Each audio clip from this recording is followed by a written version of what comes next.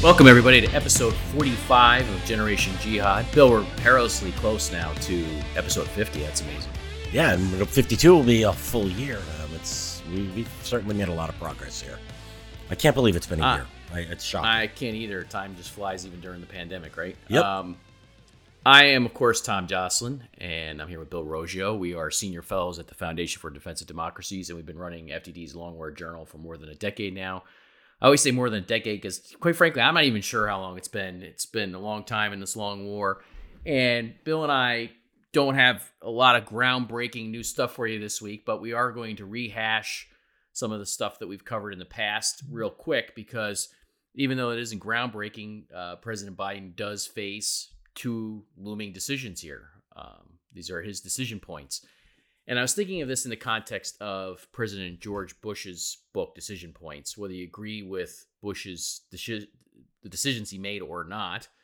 I think the framing of that is right, that every president faces a series of decision points. And if you think about all the decisions that a president faces, it's quite daunting. It's just an amazing array of decision types of topics that a decision has to weigh in on and make decisions about. We're only going to talk about the stuff that's in our wheelhouse, which is mainly Afghanistan and then Iraq, a little bit on Iraq. The Afghanistan decision, of course, Bill, is the one that's fast approaching. We've talked about this. We were writing something in January and February and doing it in our media appearances saying Biden had a decision that he had to make pretty quickly here. Then the media caught on in the weeks that followed, and there were a series of articles talking about this. One of the things that, as I was just thinking about what we were going to talk about this week, I think it would be helpful. Now, look, Biden's not going to listen to you or me. His advisors aren't going to listen to you or me. But our audience, we can pretend for our audience's sake that, if we had the presidency here, what would we say?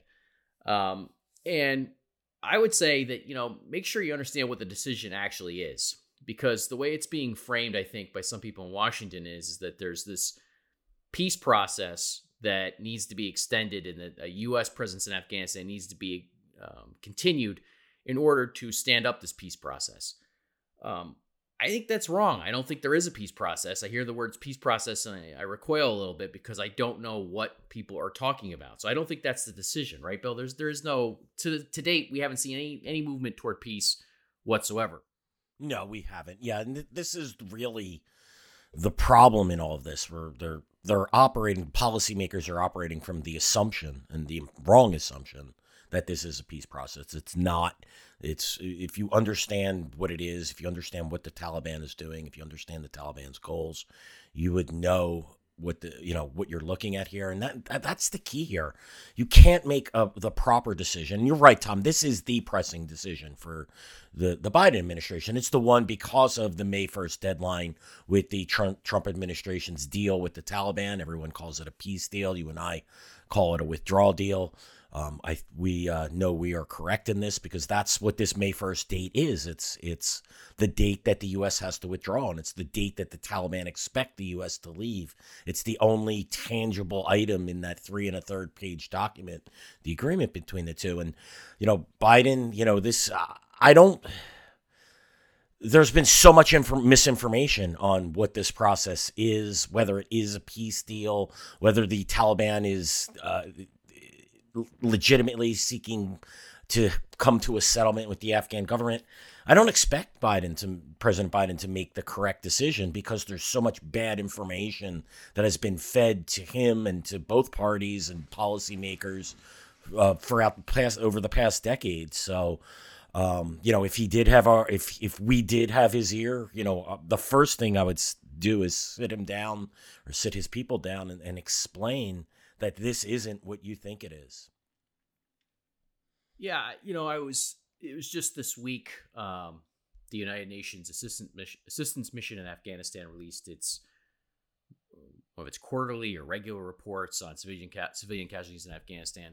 And thankfully, the numbers were down a little bit in 2020 from previous years, but they still started surging again through the latter half of 2020. And I think that basically the title of the United Nations Assistance Mission in Afghanistan's report speaks to the problems here and the disconnect, this cognitive dissonance that is set in on all this. because the title of the report is Surge in Civilian Casualties Following. I'm sorry, let me start that again. Surge in civilian casualties following Afghanistan peace negotiations start. Now, if you think about that, folks, why would there be a surge in casualties if these were real peace negotiations? And the truth of the matter is because there are no real peace negotiations. The Taliban still has not had any meaningful talks with the Afghan government, doesn't recognize the Afghan government's legitimacy. I hate to say it, but we were entirely correct in our critique of the February 29th, 2020 withdrawal deal between the State Department under President Trump and the Taliban. It was nothing more than a withdrawal deal. They tried to dress it up and pretend it was something other than what it was. But that's all it was. And that all bequeathed to President Biden is this looming deadline of May 1st. And so what is the decision that President Biden really faces? The decision that President Biden really faces is not one between trying to stay to keep a peace process alive. The decision is whether or not you're going to try to stay past May 1st, 2021 in order to further stand up the Afghan government as it's besieged and being attacked by the Taliban. And indeed, that is the case. You look at the United Nations Assistance Missions statistics, and the Taliban is responsible for 45% of the civilian casualties in Afghanistan. That's more than any other party. Between them and ISIS-K, ISIS Khorasan, that's over 50%. By contrast, the Afghan government is 22% of civilian casualties are attributed to the Afghan government and its bombing rates. That tells you quite a bit about what's going on in terms of how the war has been conducted and gone about. As we reported and as we warned, the Taliban went on the offensive right after the withdrawal deal on February 29th, then went on the offensive again later in the year. And so the decision for Biden really is not about this phony peace process to date, which there's no evidence that even exists.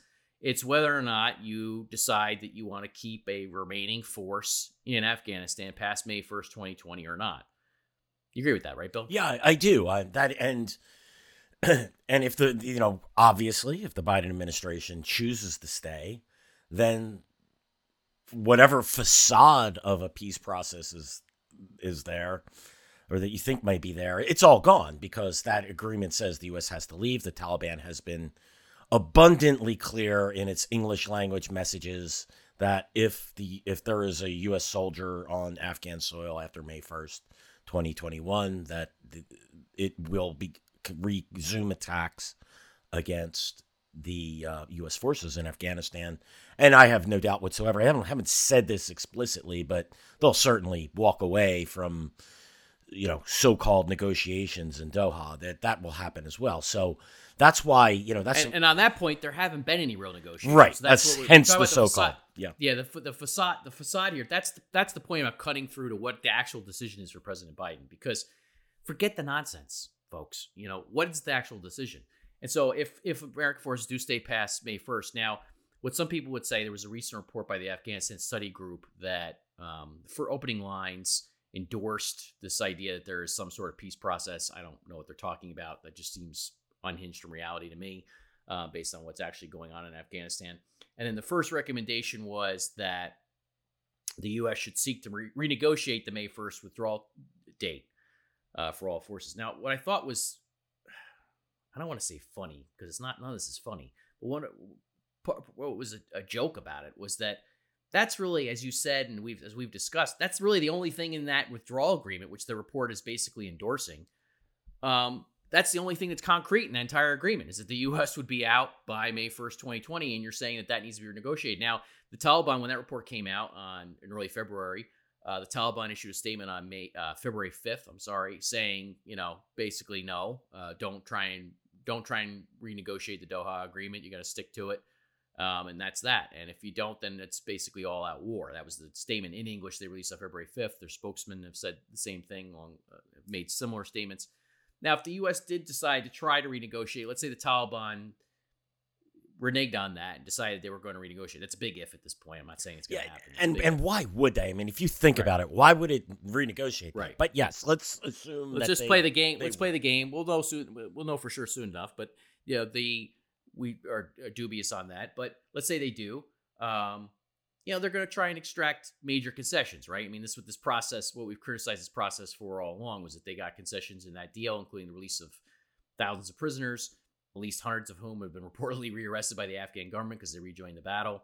And they had other, they had the withdrawal timeline that was set in stone, or at least they thought so, by the U.S. Now, I've seen people on Twitter and elsewhere say that basically warning the U.S. not to unilaterally abrogate the deal with the Taliban. And I got to say, look, whatever President Biden decides, that argument is a joke. And this is what I was getting at, because the Taliban has done nothing, and I mean nothing, to make movements toward peace or to improve the situation, security or otherwise. The counterterrorism assurances in that agreement, as we've critiqued ad nauseum in the past, they've done nothing to live up to them at all. There's no evidence that they've done one thing when it comes to Al Qaeda or the Al Qaeda presence in Afghanistan. So don't tell me the U.S. is unilaterally abrogating the deal. That's bullshit. Come on. The real thing is whether or not the U.S. is going to get realistic about this part of the story, and that's what I would say, that even this part of the story, the U.S. seems to be still clueless, because there's all this talk about keeping the quote unquote peace process going and trying to abide by the framework of this deal, when there's no evidence that this deal gave us any sort of peaceful framework. Yeah, that's correct. And just so if you're listening and you don't follow this as close as Tom and I, the Taliban and the Afghans, so you understand where this so-called peace process is. For the up until I believe it was yesterday or the day before, the Taliban and the Afghan government hadn't met for 35 days. So it's not like they're sitting down trying to hash a deal. This is what Tom and I have described. They're just trying to run out the clock on this May 1st deadline. If the Taliban was serious, there's a lot of things that would happen if the Taliban was serious about peace, if it was serious about keeping up with its commitments to this deal with the U.S. I don't want to rehash all of that, particularly the parts with Al Qaeda. But one of the things, if it was serious, there wouldn't be a 35-day delay. It would be sitting down with Afghan counterparts. They'd get beyond the size, shape, and composition of the table and actually start discussing some meaningful issues. But that's not what's happening. What you're seeing, is, to me, clearly the Taliban again trying to run out the clock on this. You don't look at what they say, that the Taliban uses the word peace in its statements all the time. That doesn't mean it. Taliban's definition of peace and our definition of peace and Western definition of peace are two very different things. The Taliban's definition of peace is we've won the war and we're enforcing the peace of the Taliban. People need to come to grips with that's the actual reality of the situation in Afghanistan, and not try and impose what they want on the situation, but look at the realities of the situation itself. Yeah, and one of the realities is that the U.S. and the Afghan government repeatedly pushed and asked for a ceasefire. And it's the Taliban that won't agree to a ceasefire. So in terms of these people who are trying to claim the moral high ground and say they're working toward peace, well, excuse me, the Taliban is the party here that's kept this war going. They're the ones that there could have easily been a month-long ceasefire if they wanted real peace. The Afghan government has been begging for this, Tom. Of course. For over a year. Of course. And we said that would be a major achievement, that if there was a ceasefire as of last February, it's been almost exactly a year now since this deal was signed. If there had been a real ceasefire at that point, that would have been a major triumph and would have been wonderful news for everybody. And it's still what we would want to see. It's still what I'd want to see. I still want to see a ceasefire, even a temporary halt, a serious temporary halt to hostilities in order to have real negotiations. And the fact of the matter is they won't do it. The Taliban won't do it. So, if they're not doing it now with 2,500 American troops about that remaining and set to be withdrawal, at least according to this deal, I don't know. If they're not willing to do that before that time, I don't know why they're going to do it after. So this is all in the context of, if you're President Biden, get realistic here. You have really two options. One is you leave as of May 1st and say, look, we're out. Even if he did that, as we've said in past episodes, I would say to President Biden, don't do that as if you're living up to this deal with the Taliban. I wouldn't pretend that, because the reason is because you're whitewashing the Taliban as part of that deal. And the Taliban has done nothing to live up to any sort of terms of peace here, or hasn't made any moves toward peace whatsoever. And you don't want to pretend like they were a legitimate actor and that they lived up to their end of the bargain, and that's why you're leaving Afghanistan. Don't do that. If you're going to get out, just get out. But the other part is to stay past May 1st, in which case I think they're going to have to, explain why the Taliban hasn't lived up to their end of the bargain. and hasn't done anything meaningful toward peace. That's the bottom line. And part of that would be explaining how the Taliban hasn't betrayed Al Qaeda after all these years and hasn't become our counterterrorism partner, as the previous administration, Trump administration, tried to portray the Taliban as being our de facto counterterrorism partner.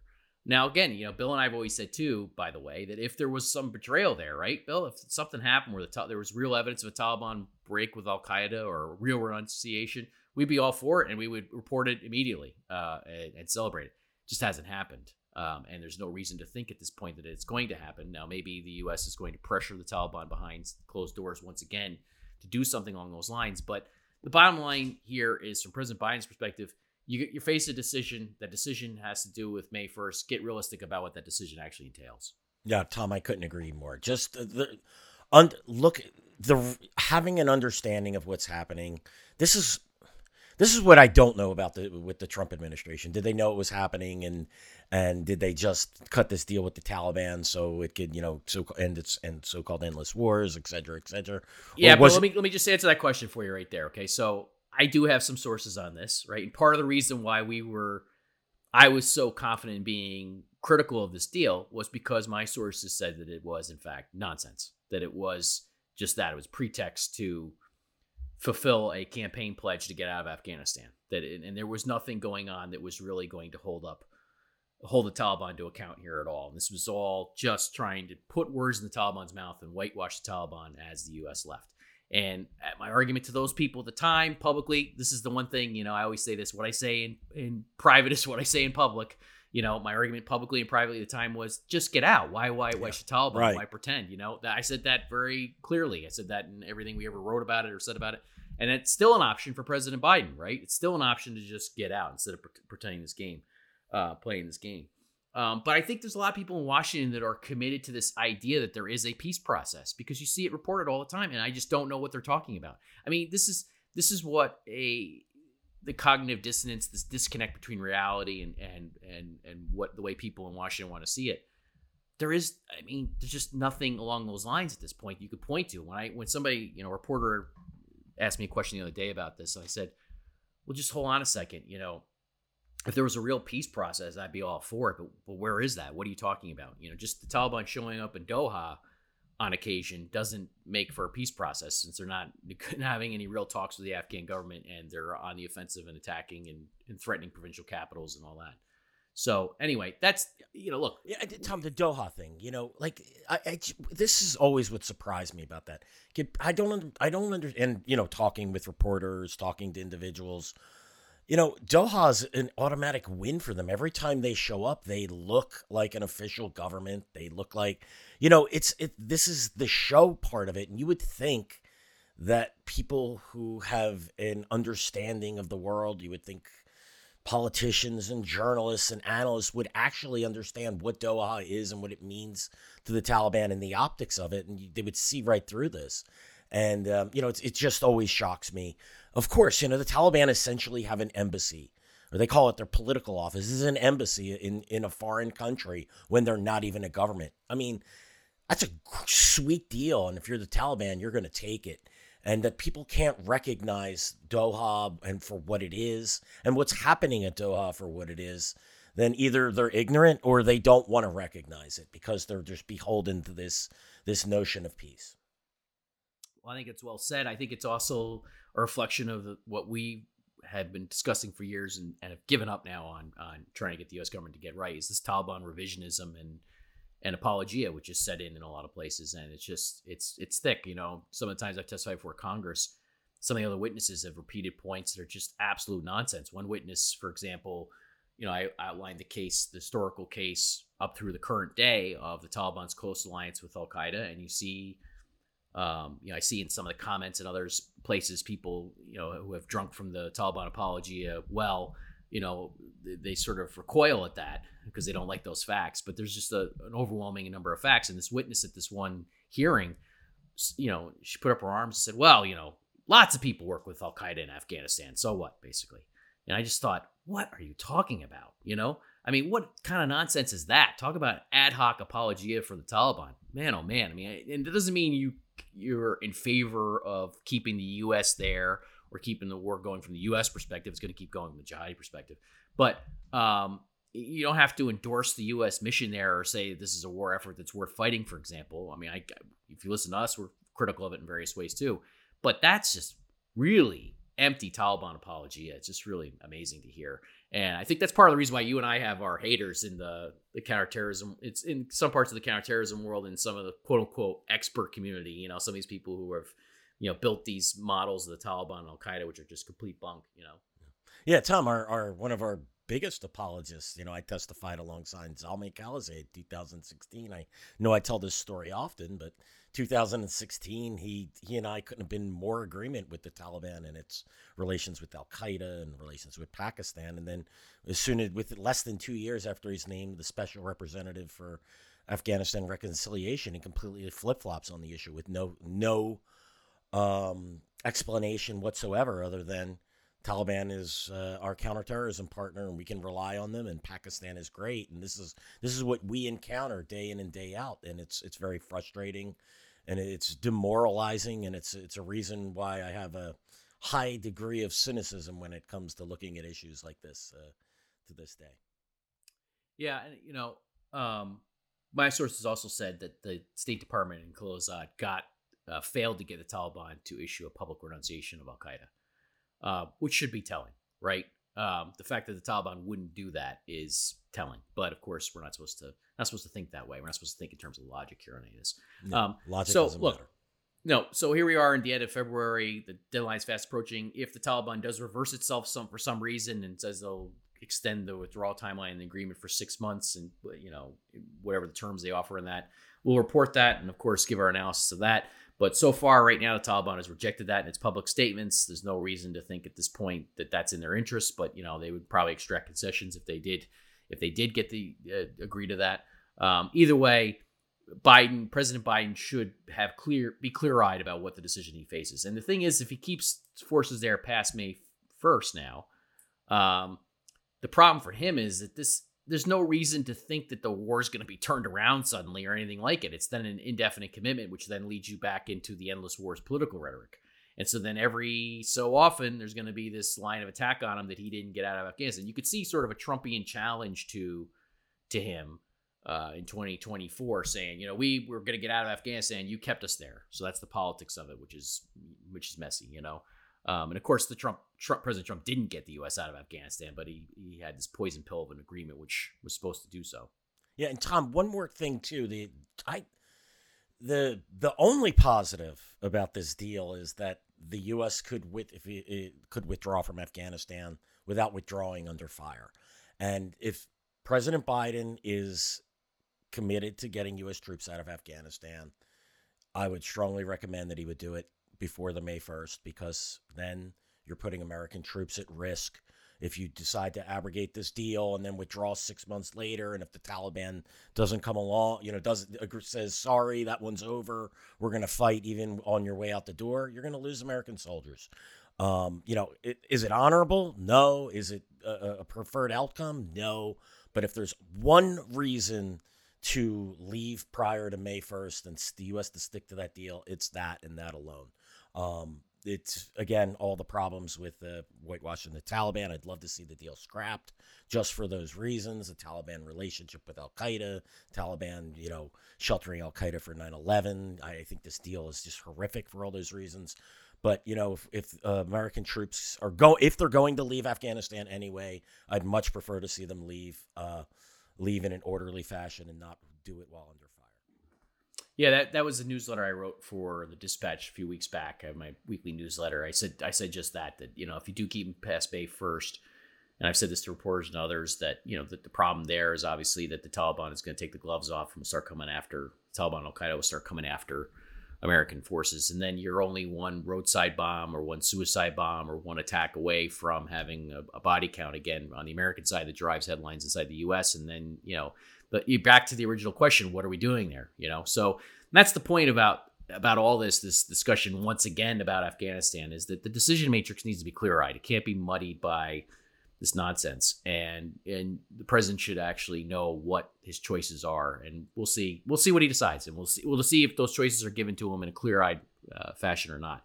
Let's move on to Iraq real quick, because you know, one of the things we've always said is you could contrast, Afghanistan and Iraq are the two conflicts that define the post 9/11 era from an American perspective, and decision making within American circles more than any others. Of course, there are other conflicts, but these are the two that define how America makes decisions, how presidents have made decisions about these wars.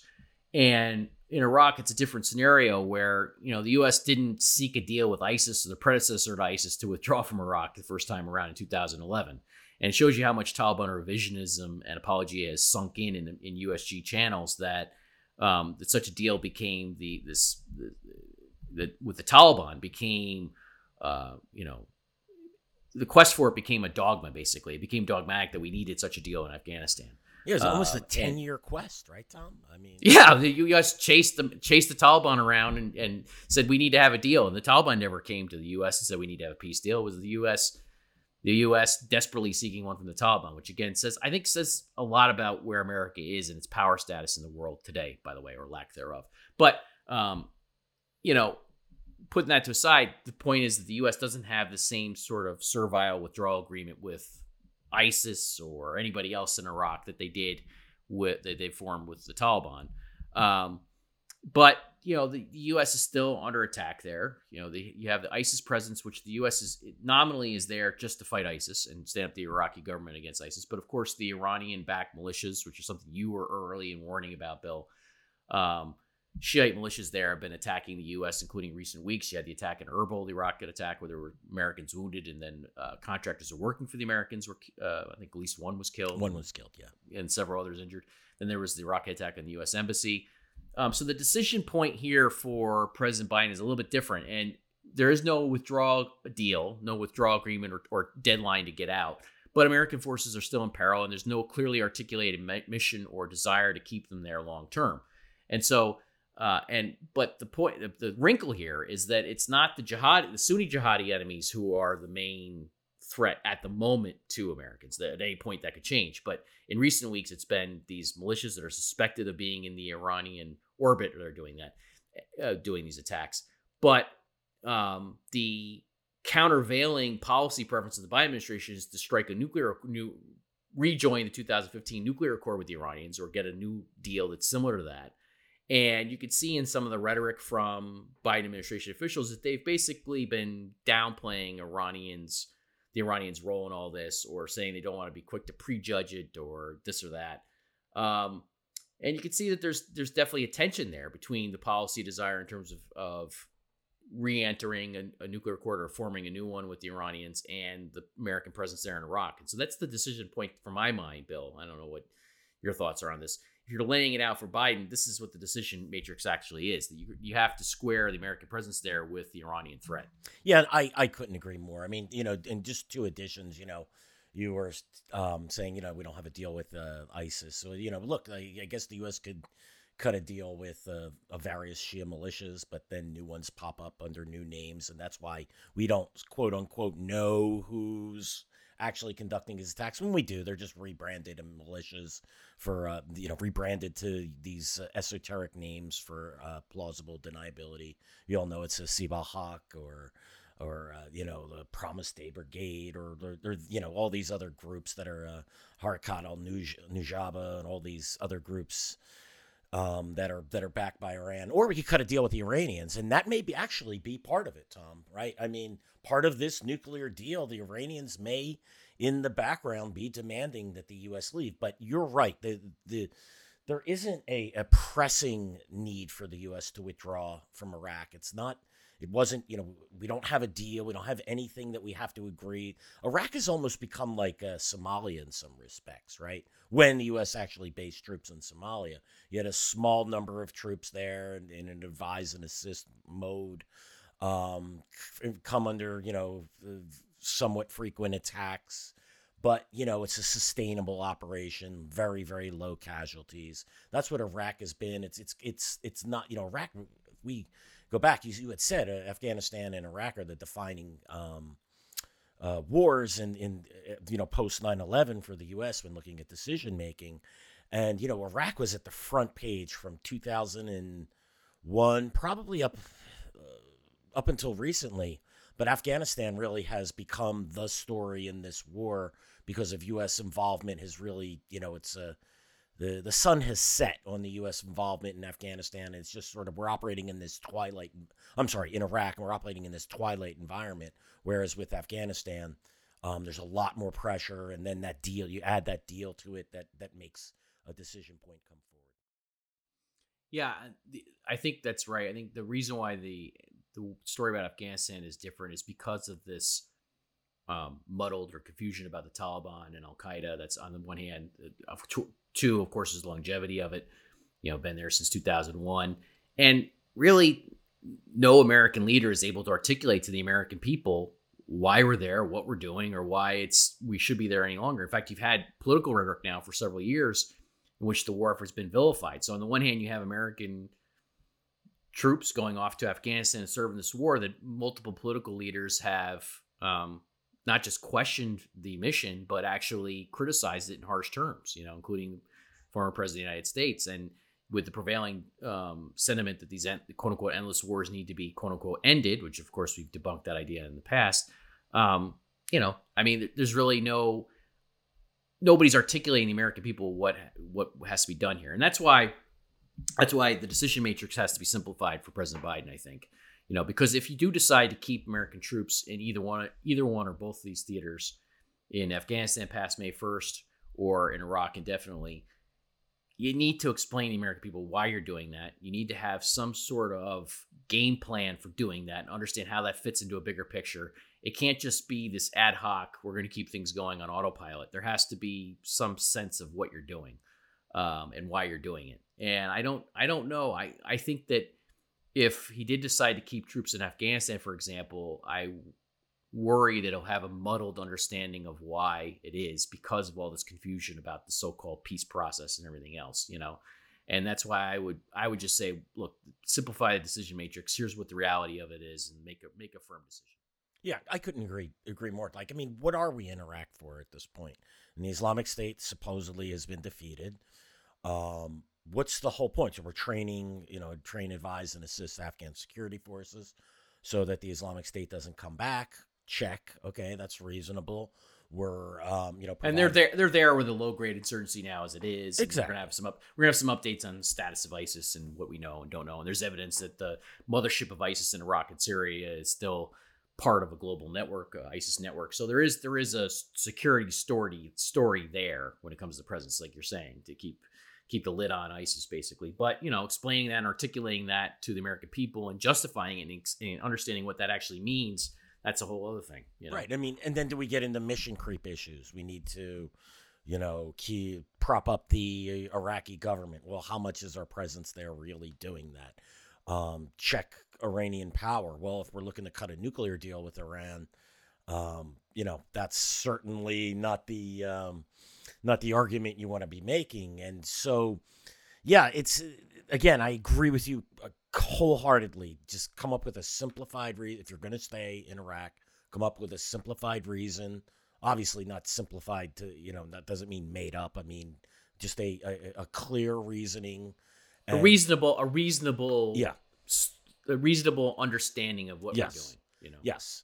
Not some complex. We need to maintain bases to check the Iranian land bridge to Syria and the Levant and things of that nature. But just what are the U.S. interests in Iraq? Be clear about them, communicate them to the American public, get them to back if there is a continuing mission. If the administration decides the U.S. presence isn't warranted in Iraq anymore, well, then make that decision as well and explain it to the American people. But don't be surprised if, like, say, in 2013-14, you get the rise of the Islamic State again or some other group, or the Shia militias start taking over or something to that effect. Just be forewarned that these are the possibilities. Yeah, and I know we're definitely concerned about Iran increasing its hand even further in the coming years is one possibility for the Middle East for sure. But that's you have to articulate what the U.S. mission is in Iraq and elsewhere, and what we're doing. And as you said, there is a tension. There's a tension, or as we both said, there's a tension between, on the one hand, seeking this nuclear accord with Iran, and on the other hand, any sort of mission in Iraq that's putting a lid on Iran. You have to attention in the sense that you have to at least understand why you're doing both those things and how that fits into a broader picture or scheme. And I'm not sure that policymakers have a clear understanding of that or really are thinking through those lines. And maybe it's just going to be a capitulation to Iran, across the board. Who knows? I wouldn't be surprised. I mean, I actually expect that, but I could be wrong. Particularly U.S. military has wanted to maintain a presence in Iraq, for various reasons, and they've seemed to have gotten their way on that issue over the last, since getting re-engaged in Iraq in 2014. So it's interesting. You brought up. I'd like to diverge a little bit from our usual topic matter here for a second. Sure. Yeah, for closing minutes in this podcast, you brought up what are American interests in Iraq and elsewhere, and how do you think about this stuff? And this is what I've been struggling with here for a while now in terms of thinking of this in terms of the foreign policy schools of thinking or thought. One of the things I've been exploring in my own career, what I'm doing is writing about how American foreign policy is thought about or taught, and the constructs that people use for discussing it. I just don't find any of the established schools of thought to be very convincing. There's all these isms. One of the things that you and I have been accused of being, I will say accused because it is a smear or a pejorative, of being neoconservatives in the past and belonging to neoconservatism. Neither you nor I have ever self-identified as neoconservative, just so anybody understands. And I don't even know what the hell that means, to be honest with you. It is a pejorative. It's meant to evoke all sorts of nefarious scheming, and I don't even know. It's a dirty word at this point. I'm going to write about that a little bit more. I'm not articulating it very well here, but it's become a pejorative that doesn't really make any sense, and it's a smear word. But then you have the so-called realist or realism, and you read their stuff, and I read their stuff on these issues, and I'm like, boy, that doesn't. It's very unreal, Tom. It's very unreal. That's exactly what I was going to say. It's not realistic. The realists are not realistic a lot of times, and a lot of what they say is not adhering to the facts. And I've been reading up on this quite a bit, and I read some work by Walter Russell Mead, whose stuff I do enjoy reading, and I think he's got a lot of smart things to say. And he provided a construct that within America there are these four schools of foreign policy thought, and I'm not going to summarize them all here, but it's generally. I think he's probably right in one sense, but it's not really, what I would say is it's not really thinking as much as it is sort of habitual habit or desire or basically ideological preference that then basically these schools of thinking then are built around the original ideological preference as opposed, you know what I'm saying? It's not scientific, it's not empirical. You actually I never heard this before. It actually makes a ton of sense now that you mentioned this. I've never, we've never actually had this conversation, so I'm going to have a hard time articulating it. But now putting it in that we're doing this off the cuff for the podcast. Yeah. This is why I threw this curveball at you here, because I wanted to see what your off the cuff thinking would be. Go for it. Yeah, no, I'm not even going to go into detail because I haven't really formulated this, and I really hate to do. I hate to do this first time thinking it through. But looking at realists or looking at isolationists, now that I have a better understanding, once you put it in that perspective, I can't articulate why, but things make a little bit more sense. You see that they follow sort of a set policy that they very, very rarely diverge from, if ever. My point is that this isn't unique to any one of the schools of thinking. There is this general reflexive attitude toward foreign affairs and domestic affairs too, and people then cook the books basically to fit that reflexive desire. You see it when it comes to policy making inside the U.S. and policy desires inside the U.S. as well. And now in the raging culture wars and everything else we're seeing online, it just seems to me that an awful lot of this is confirmation bias, and a lot of the foreign policy schools of thought are confirmation bias too. And the interesting thing is when you look at some of the critiques of what's happened post 9/11, built into those are sometimes deeply conspiratorial ideas about how all this all works, and deeply biased ideas about how all this all works. I've somebody who I've very critical of, because I don't think he's a thought leader in any sense of the word. He's just a political hack, an ideological hack, is somebody like Ben Rhodes, who worked for President Obama. I've been reading through his stuff and reviewing his recent interviews, and boy, oh boy, I mean, that's just a guy who there's no A to B thinking there or logic. It's just he has caricatures in his head of Republicans and this and that. And he just reduces all of that down to these caricatures and then says, ta-da, we're working against what these nefarious characters are trying to do with America's role in the world. And I don't know, it's kind of disgusting to me. And I think, one of the things I'm going to write about and going to talk about probably on this podcast and other forums going forward is, my exploration of all this. Because I do think it's important to get at this. One of the things you see recently is, for example, former Secretary of State Mike Pompeo announced he's going to have this new foreign policy school called conservative realism. That's what he wants, conservative realism. Well, I don't know what that means. The deal with the Taliban wasn't exactly realistic. The negotiations with North Korea weren't exactly realistic. There's a lot that was not realistic here about this. In other ways, it is realistic. So I don't know what that means, and it's just not properly defined. It seems to me that the entire foreign policy conversation has really become unmoored from any sort of concrete factual discussion. It's now way off in all these different directions that it's all about reinforcing, somebody's biases and thinking in terms of caricatures, whether you're Ben Rhodes or somebody else. It's prevalent. He's just a good example of that, I think. And it's, I don't know. I think it's problematic.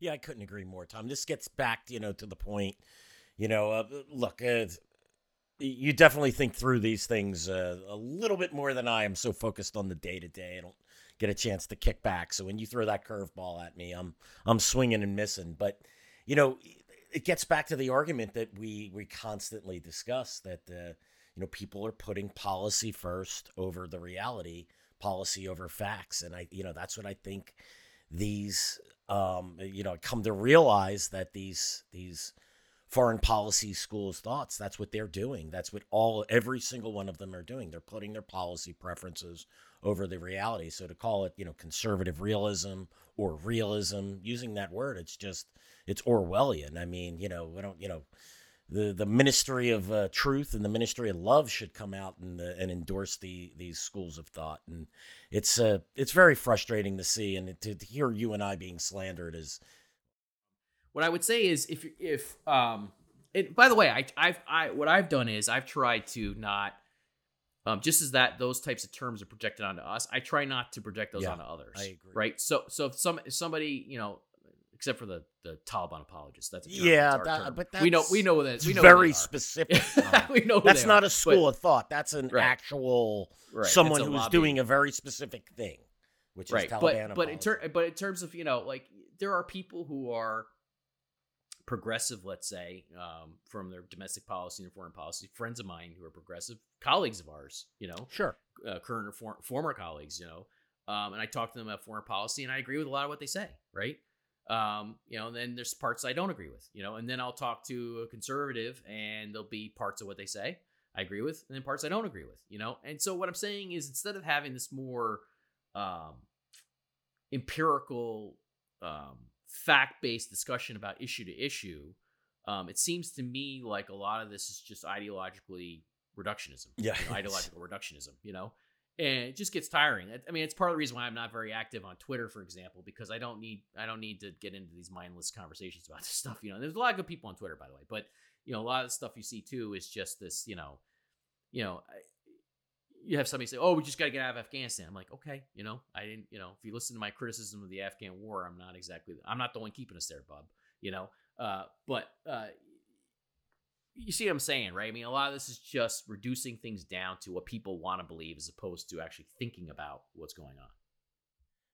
I really don't want any part of it, and it's a big reason why I do as little as possible on Twitter. I'll go in, I might push something, and then you might not see me for 6 or 7 days. I don't think I've been on Twitter for like 8 or 9 days, and I think I'm a much better person for it. Yeah, I mean, and the reason why I bring up Twitter or social media is because that's where the reductionism is really rampant. It's where it's rampant, and there's not a lot of intelligent discourse there on these issues. There's some, but not a lot. Yeah, Twitter's like the comments section, but if you reduce people's comments down to 240 characters, it's just about as bad as it gets. Doesn't further any real discussion. It's just people screaming louder than it's just like all the trolls came out and joined Twitter and then had again 240 characters to slap you down. So then I was going to close with just some personal chit chat here. This is one of the things I've been thinking about during this pandemic. We're on a year now, going on a year now during the pandemic. How are you and your family been holding up during the pandemic? Good. And, 1 year ago, I remember I went kayaking for the day, took a long kayak and hike, took my girls to their hockey. Both my daughters are ice hockey players, and they were going to their ice hockey banquet. This was, I believe, March 14th or 15th. So I had to do a fast hike back to my truck and then pick my kayak up and then get a shower, shave, grab the girls, drive them up to Princeton. And then we get up there and they're getting ready to play to go to nationals. And then boom, it's been canceled. And, I'm used to working from home alone. And so it's funny, COVID has made my family actually see each other even more. We've been fortunate. We haven't had any deaths or anyone that's been infected that's been serious. Doing a lot of stuff together, getting out skiing, and your girls' ice hockey's kind of really got pushed back, which was very unfair because, well, I won't get into that, but I live in New Jersey, so you can figure that one out. And but our family's been well, our friends have been well. We've been very, very fortunate through this. How about you, Tom?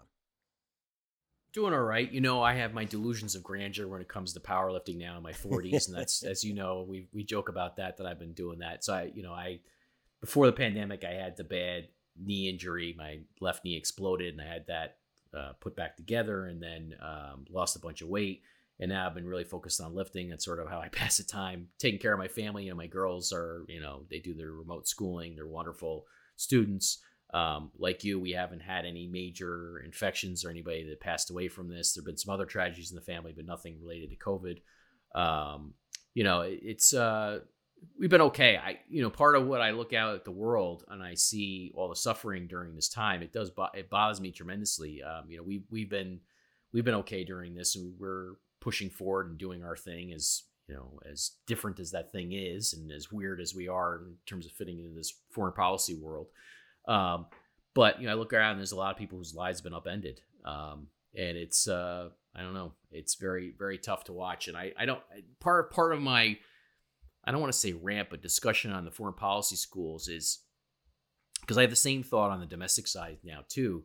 When you look at all this and I see all this going on, I think that people should be more willing to question their biases and their ideological priors and think about issue to issue and really inspect things instead of having this reflexive reaction to everything. It's part, I don't want to say people should be more open-minded because I don't know, that's too cliche and just too preachy. Tom, maybe like compassionate though. I see less of that in a situation like this. It's really shocking. And I think part of compassion is the listening to other people and understanding and feeling. And I see less of that. People attacking people for not doing this or not doing that. And it's just everything is just because I know we're not breaking any radio ground or podcast ground here, but everything has just become mean spirited. And that's what's really deflating about all of this, about this. Yeah. Everything's becoming an attack. Should have come together, on this stuff even if you have differences, I mean, it's okay to have differences. As long absolutely. As you can articulate them and have a reasonable discourse. My fear is not that I don't think we should all agree on everything. Of course not. We should have fervent disagreements, I think. Fierce disagreements on things, but within reason. Let's debate the facts and what to do about them and the best course forward on all these different issues. And part of what I see completely lacking from the public discourse now is any semblance of reason. We joke with a mutual friend of ours that it seems that we have surpassed now and outlived the age of reason once and for all. We now live in a very unreasonable time. And I don't know, maybe I'm being too grim on this. Maybe things in the past. I don't want to argue that things in the past were idyllic. They were not. There have always been problems. There's always been hyper irrationality. I just think though, throughout the course of my adult life, and then even throughout this time of the pandemic and the post 9/11 era and everything that's been going on, that it seems like things have become more and more unreasonable over time. And that bothers me because it means you can't really have a conversation about anything or have the process where you try and get at the truth or get at what should be done or anything. Right? It's sort of a breakdown both in our politics and our culture and our society and just everything. Yeah, it's funny. I have a friend from probably 4th or 5th grade, and he's an artist, and it's real. I'm not gonna. If I told you what he did for his job, you could look him up and know immediately who he is and what he does. So I won't do that. We're very much on the different ends of the political spectrum on a lot of issues. Some issues we're still friends because we could sit down and talk them, or we have differences.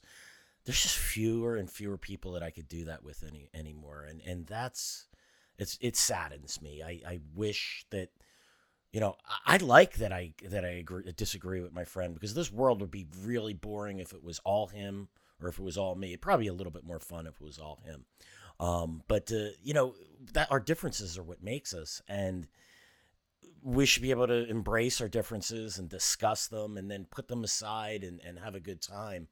And we can't do that now. Everything is vicious and personal, and believe what I believe, or you're a heretic, and I have no room for that. We see that in our profession, and now we're starting to see it in our personal lives, and it's very demoralizing. But I remain hopeful. Yeah, I don't want to get off on a tangent. We talked about this in a previous episode with one of our colleagues, David Garnstein Ross. There's briefly talked about it in one of the podcasts.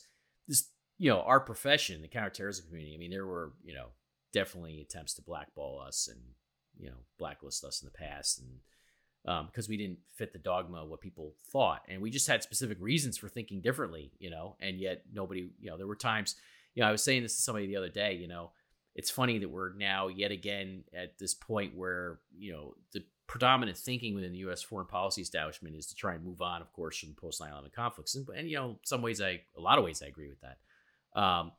But it's this push to explain away and pretend like ISIS and Al Qaeda don't matter. And I said to this person, that ain't new, right? I mean, most of my professional career in doing this, that's been the drive, and we've lived through this throughout almost that entire time. That's why, if you listen to previous episodes, we talk about disconnecting the dots. That's where I got that from, because, more than a decade ago now, many years ago now, when I first started writing about this stuff publicly, that was the drive, was to disconnect the dots. And the thing was that it took on, for some people, a personal dimension, personal animosity about it, which I never had.